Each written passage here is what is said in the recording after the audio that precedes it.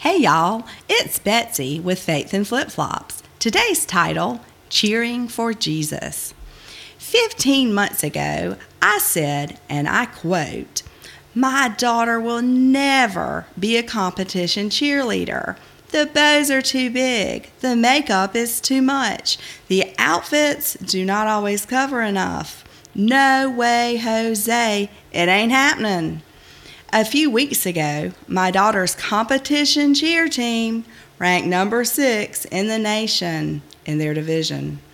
Let me tell you, I have eaten some crow, been the butt of many jokes, and above all, have learned not to judge a book by its cover. Now, to be fair, the whole thing happened by accident. Campbell had been doing tumbling and gymnastics and had sort of outgrown where she was. So she went with a friend to a free trial class at Extreme Cheer and Tumble. She loved everything about it. The coaches, the vending machine, the equipment, the music, but especially watching the cheer teams practice with their giant bows on their heads. It was like a monkey spotting something shiny in the distance and deciding it was going to be hers.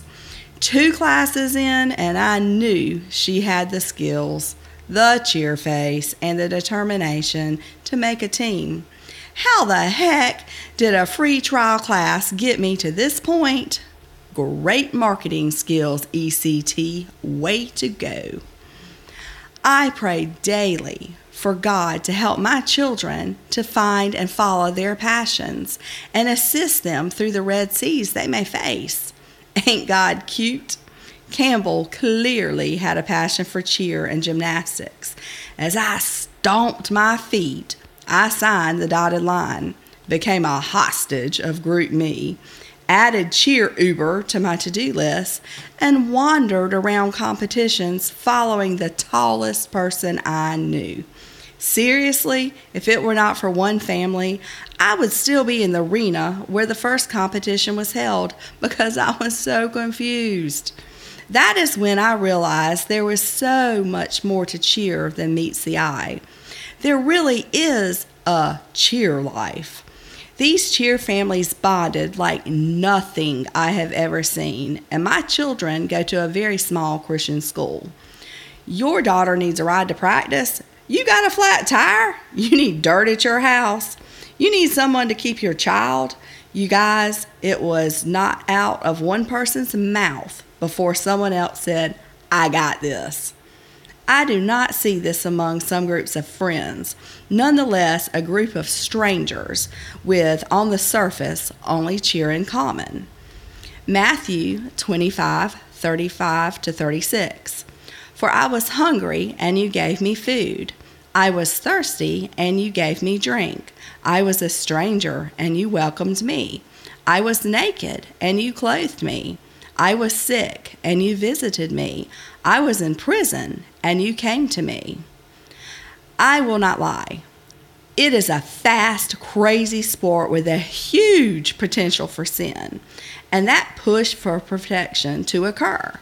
I do not have rose-colored glasses on about that. What I do know, however, is that with families acting in faith and with biblical basis I provide my child, that it is possible for her to follow her passion and be a legitimate child of God at the same time. It is my job to teach her that if she stumbles on the mat and her team gets a less than perfect score, it is okay. For there is truly no perfection in this world. Those hit zeros are easy proof of that. Hit 0 means no deductions, a flawless performance. Yet, you can hit 0 and not win first place. I know, I was shocked too.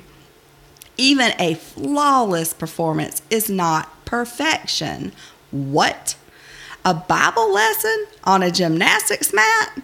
Yep, you gotta get them where it makes sense to them.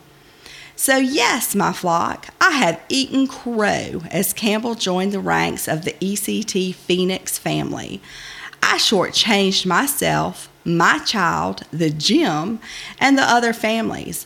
I wrongly assumed, and you know what they say about assuming, that makeup, bows, and sparkles would somehow stop God from participating.